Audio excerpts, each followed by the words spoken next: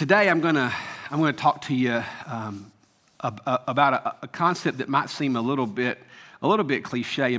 We're thinking about love today. Zach and Alexis just sang about it.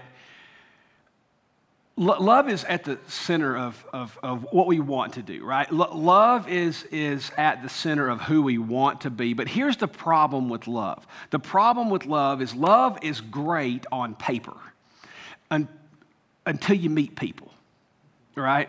Until you meet people. You know, as John Ortberg one time said, everybody's normal till you get to know them, right? And that's the honest truth. Everybody's normal till you get to know them. So love is great, and then people get involved, and it gets really hard because people have their real quirks. People have real personalities. I love what Jesus said in Luke 6. Look at this verse in Luke 6. Jesus said, "If you love those who love you, what credit is that to you? Even sinners love those who love them. And if you do good to those who are good to you, what credit is that to you? Even sinners do that. But love your enemies. Do good to them. And lend to them without expecting to get anything back. Then your reward will be great. And you will be children of the Most High, because He is kind to the ungrateful and the wicked. Be merciful, just as your Father is merciful."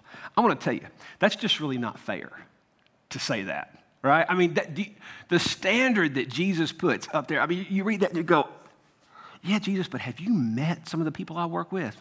You know, Jesus just takes it to a different level, but He is so right. It's easy to love easy people, right? It's easy to love Zach. Zach's easy. It's easy to love Alexis. Alexis is easy.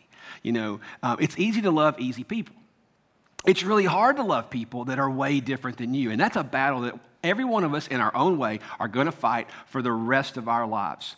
So today I'm going to talk to you about this issue. Since love is kind of on the mind, we're going to talk about love when love matters most. And when does love matter most? Because I think there's an issue that really the last year of our lives, I think it ties in pretty heavy.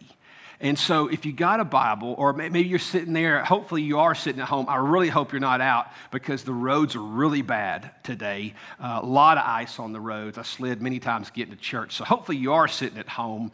But if you don't have a Bible, then we're going to show it on the screen. If you do have a tablet or device, it's New American Standard, 1 Corinthians 13. Now, this is a very familiar passage, but I'll tell you something about it. You could be overly familiar or too familiar with it, but I'm going to put it into a whole different context today. So let's look at it together. 1 Corinthians 13, verse 1. Paul says, "If I speak with the tongues of men and of angels, but I do not have love, I become a noisy gong or a clanging cymbal. If I have the gift of prophecy, and I know all the mysteries and all the knowledge, and if I have all faith, so as to remove mountains, but do not have love, I am nothing. And if I give all my possessions to feed the poor, and if I surrender my body to be burned, and do not have love, it profits me nothing." Love is patient. Hey, by the way, I want to stop right there for just a second. Now, every time you've ever heard this read, it's usually at a wedding, right?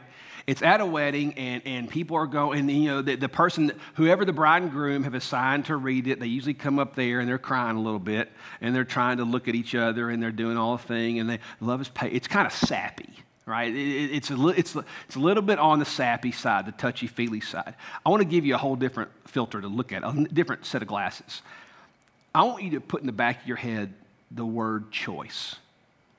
Because what you see here is that love is an emotion, but love is a promise, and love is a choice. It's not just a feeling. Love is more than a feeling. Look at what Paul says. Love is patient. That, friends, is a choice. Love is kind. It is not jealous. Love does not brag, and it is not arrogant. Love does not act unbecomingly. It does not seek its own. That's a choice. It is not provoked.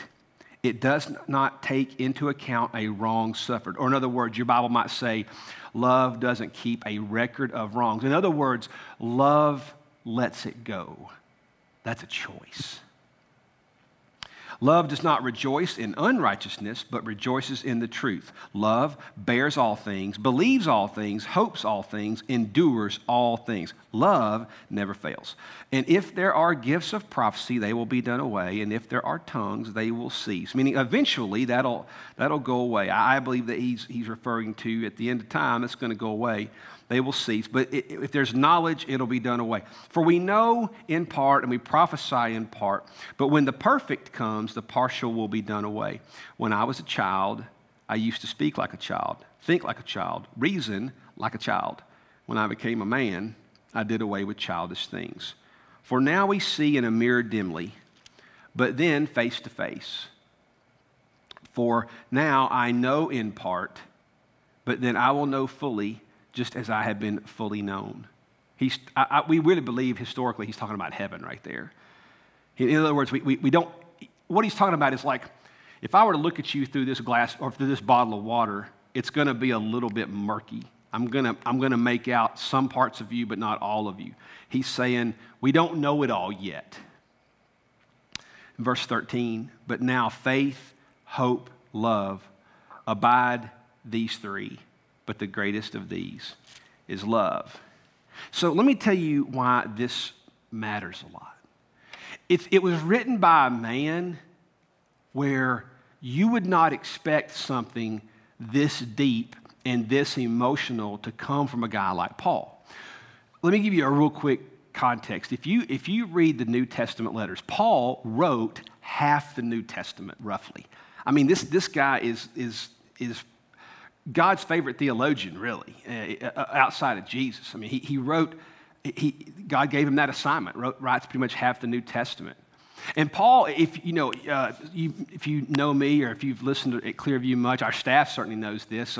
I'm a big believer in personality assessments. I love the DISC profile. I love Enneagram. I love other. And the reason I do is because the reason those things matter to me so much is it taught me how to love better. When I understand how I see the world and when I understand how somebody else sees the world, it actually taught me how to love people better that were way different than me.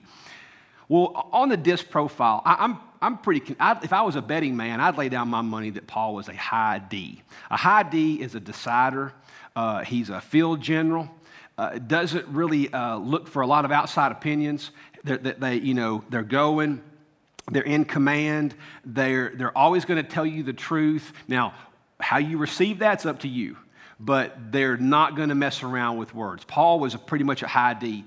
So when you hear the words of 1 Corinthians, it really does take you to a different place because you're like, wow, he's putting this is coming from a guy that typically was pretty hard-nosed. Paul was a black and white guy. There was a black and a white. If you read most of his letters, there wasn't a lot of in between with him. So who is he writing this to? He's writing it to a church culture that is a lot like, it's going to sound familiar. So the Corinthian church really was, in the words of Brian Hatcher, you may have heard me reference this before, but Brian, our discipleship pastor, said the Corinthian church may be the closest thing to Jerry Springer we've got in the New Testament. That church was divided. That church had a lot of internal sin. That church had lawsuits among believers. I mean, this place was a wreck. And on top of that, they didn't like Paul. They said Paul spoke too plainly. Some basically were questioning whether or not he was very intellectual. Some were questioning how he dressed, that he didn't dress the part. I mean, these people were tough, man. They were brutal on one another. But they were to carry the name of Christ. I mean, go figure, And all of that is undergirded by something that you really do have to, you can't lose sight of this, okay? And this is why it's really important today. Don't lose sight of what I'm about to tell you. Paul writes about love to a church that is facing a huge amount of government opposition. The Christian church was, in many ways, an enemy of the state. It was an enemy of the Roman Empire. They were persecuting Christians. And because of that, it makes it even more interesting to me. And I'm going to unpack that to you. Now, let me tell you why that. How would 1 Corinthians 13 find its way into a series about strange days? Well, I think it fits a lot, and to get there, let me show you how. I want to. My undergraduate degree is in sociology, and sociology, psychology is how an individual thinks. Sociology is how people groups think, and I've always been truly fascinated by little communities or groups of people or sports teams or businesses, cultures, why they think the way they think. How do they arrive at that? Well, let me give you this is a big generalization. It's not 100% true, but it's a pretty good overview. So let me tell you how this applies to the American church right now today. So let's start quickly with the 1970s. I would say empirically speaking, and it would be empirically because it's really hard to qualify it with true research, but there is enough research out there to bring you to this conclusion. In the 1970s, or I would say up to the 70s, the church with a capital C, the Christian church, the evangelical church was a cornerstone in society. It especially all the way up until surely the 50s. Pastors carried weight in the community. Pastors had a voice. Churches had a voice. There were moral representations in the community that the churches upheld. And so the church it wasn't on the edge of life. It was way more in the middle. I mean, even when I was growing up in the 70s, there were no sports on Sunday. Sunday evening, you would have some football. Wednesdays, you didn't practice because people went to church. I mean, there were still frameworks within everyday life that were there because of what the church demanded. But in the 80s come along. Right, now you see that? I pulled, that was one of the People magazine covers. Man, looking at that, it just made me think of a lot of things when I was putting that together. You see Don Johnson right there in the bottom right-hand corner. It made me think of my 7th grade dance, man. Hey, this is no lie. Alexis is from Miami, right? You remember Miami Vice? And so my 7th grade year, that is exactly how I looked at the school dance. I went with I think I had a peach t-shirt. I had the white suit. I even wore no socks because that's what he wore, like no socks and loafers. Man, I had it going on in that day. I promise you I did. So in the 80s, you began to see a shift with Christianity sort of became a subculture. It became its own culture. It was moving away from the middle of community of everyday life in America, starting to go into its own subculture, meaning churches do their thing, society. In other words, up until I would say roughly the 70s, maybe the 60s, but surely by the end of the 60s, early 70s, the church and culture were pretty close. And then in the 80s, you started seeing church and culture kind of doing that, right? Well, then you get into the new century, right? I think Time Magazine nailed it with this cover, January 1st, 2000, welcome to a new century. And with that new century, you began to see Christianity moving away from being at the center of life to the edge of life, and now it's actually becoming more of against culture. The gap had gotten so far in the Corinthian church that Rome and the persecutors and the pagans and the other faiths, Christianity was an enemy of all of that. You got to realize, folks, that even in Jesus' day and in Paul's day, Christians were a threat to local government. I mean, it was such a movement. The Holy Spirit was doing so much to restore justice, to bring healing. it was upsetting entire communities. I mean, the fact that Jesus would speak to a woman was unheard of. It broke every rule. The fact that Jesus included every color, the fact that Jesus would talk to people who were prostitutes, the fact that Jesus would talk to people from Samaria, people, different tribes, different races, different ethnic groups. You just didn't do that. And so it was a real enemy, if you will, of where culture was going. So when you look at that, you say, Jason, how does that matter? We call this series Navigating Strange Days. That's what we're calling this, Navigating Strange Days. How does this tie in? How does this, I think it ties in way more than you might realize.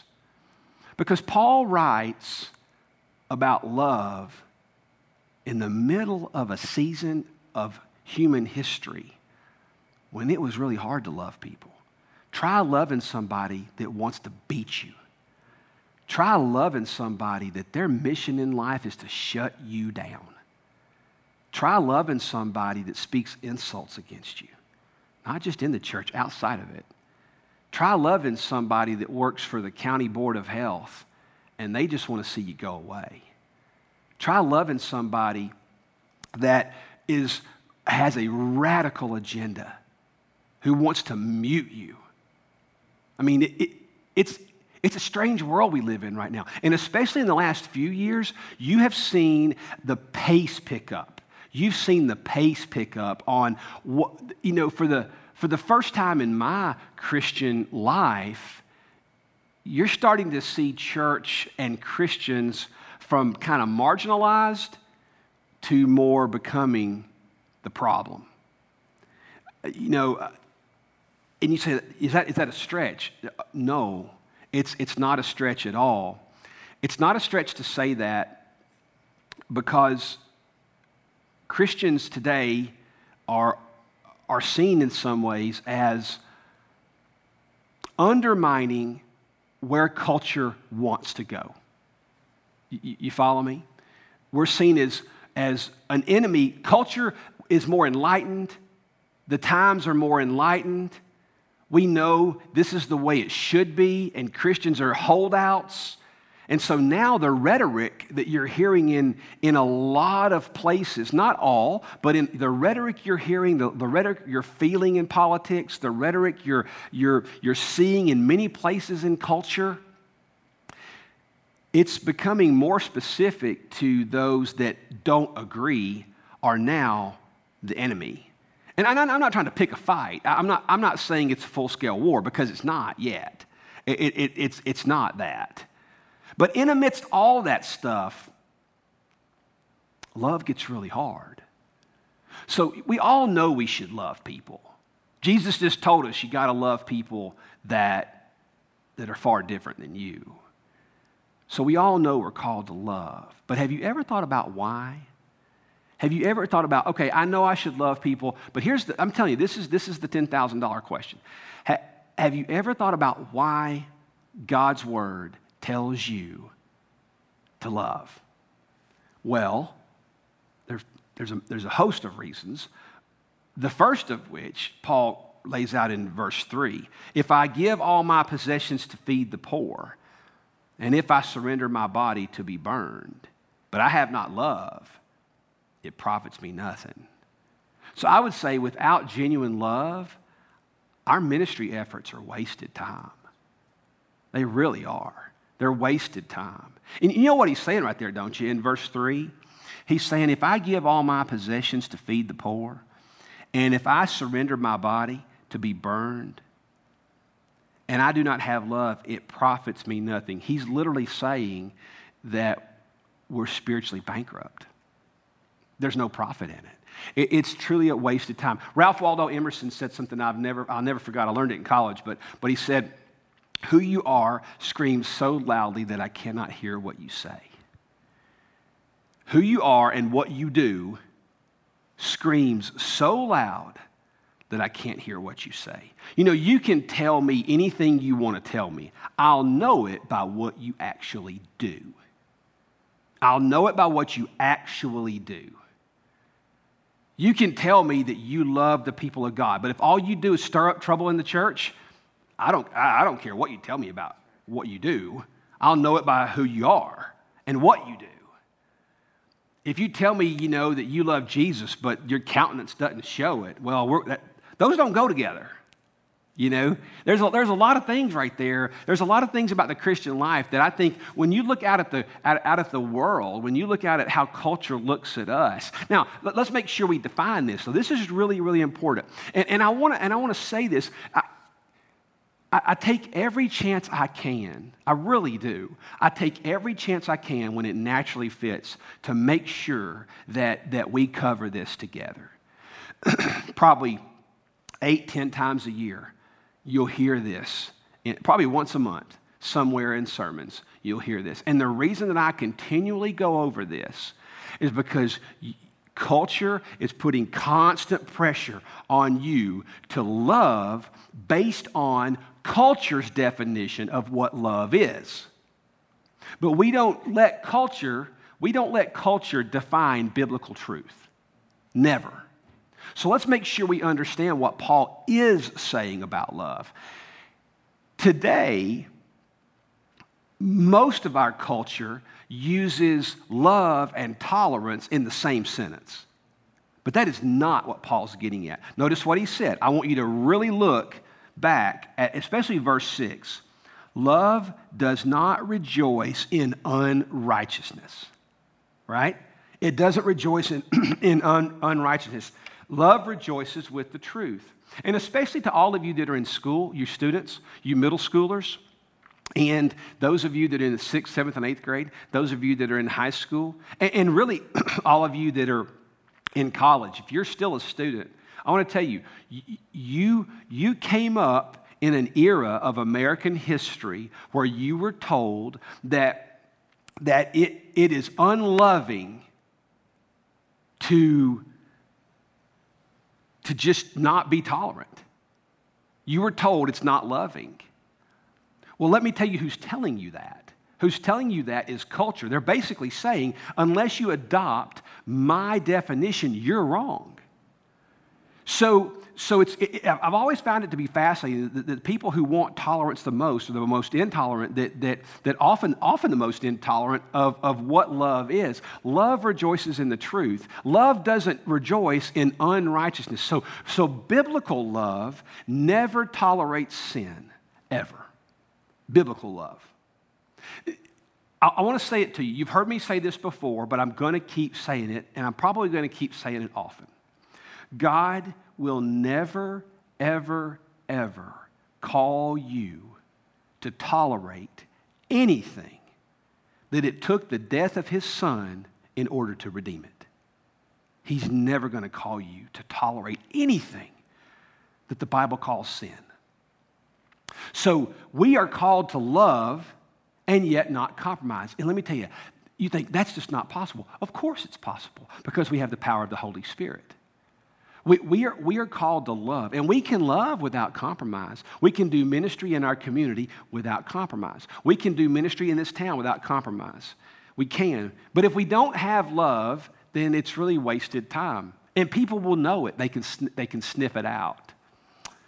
So I would say to you, the big reason that love matters most in strange days, it's not just that it's spiritually profitable if we have it,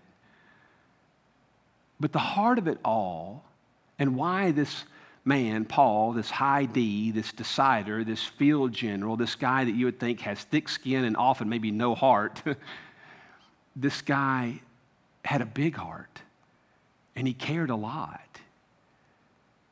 And he writes this chapter in the midst of a world in confusion and a church in confusion. The reason that it matters at the heart of the gospel is that the absence of love undermines the very reason that Jesus came to earth. If we don't have love, we undermine the truths of the gospel. We really do. If we don't have it, we just undermine Jesus. Look, you guys, we are Jesus people. We are Jesus people. And if we don't love well, then in fact, we work against his death, burial, and resurrection. We are the Jesus people. And because we're the Jesus people, we are called to carry that name. Now, I'll tell you why this pops up in a Strange Days type concept. It pops into my mind, at least, because when you go through what the average American has been through in the last 12 to 14 months with COVID, we've never seen anything like it. Liberties have been taken away. I mean, it's been emotional and mental, and even in some cases, just physical chaos, anxiety, stress. And when you're in strange days, one of the first things you'll do, at least put it this way, is what I do. One of the first things that I do is it's not a long journey for me. I can get there pretty quick. You become self-absorbed. You start looking at how you're getting ripped off. Life's not going where you want it. Life is disrupted. That's the word. We're just disruption on every level. And so when you get squeezed and life squeezes you and it gets really hard, one of the first things to go is your ability to love. Because we're tired, we're frustrated, we're upset, and in some ways, in Paul's day, targeted. Well, those days are coming. I really do wonder this, and I'm not making this up. I really do wonder if the average American Christian is willing to accept if even believes. I wonder if the average American Christian actually believes Jesus and the Word of God. When Jesus said, in the last days, they will haul you before courts for my name's sake. In the last days, you'll be hated for my name's sake. In the last days, you'll be beaten, for no student is greater than his teacher. So I really wonder if the average American believes that. But I'm telling you, those days are sooner and closer than ever. And in that time, we've got to love with pure hearts, because that's who we are. We're Jesus people. And we've got to love when love matters most. If you would do us a favor, just share this. Sometimes you don't always realize that it's not about sharing it to everybody on your Facebook profile. Sometimes it's just sent to a friend. Sometimes it's just sent to a few people. Sometimes it is meant to be shared with whoever you feel led to share it to. But I'm telling you, being a digital missionary matters, and it matters a lot. So I hope you take a chance to share the Word of God this Sunday.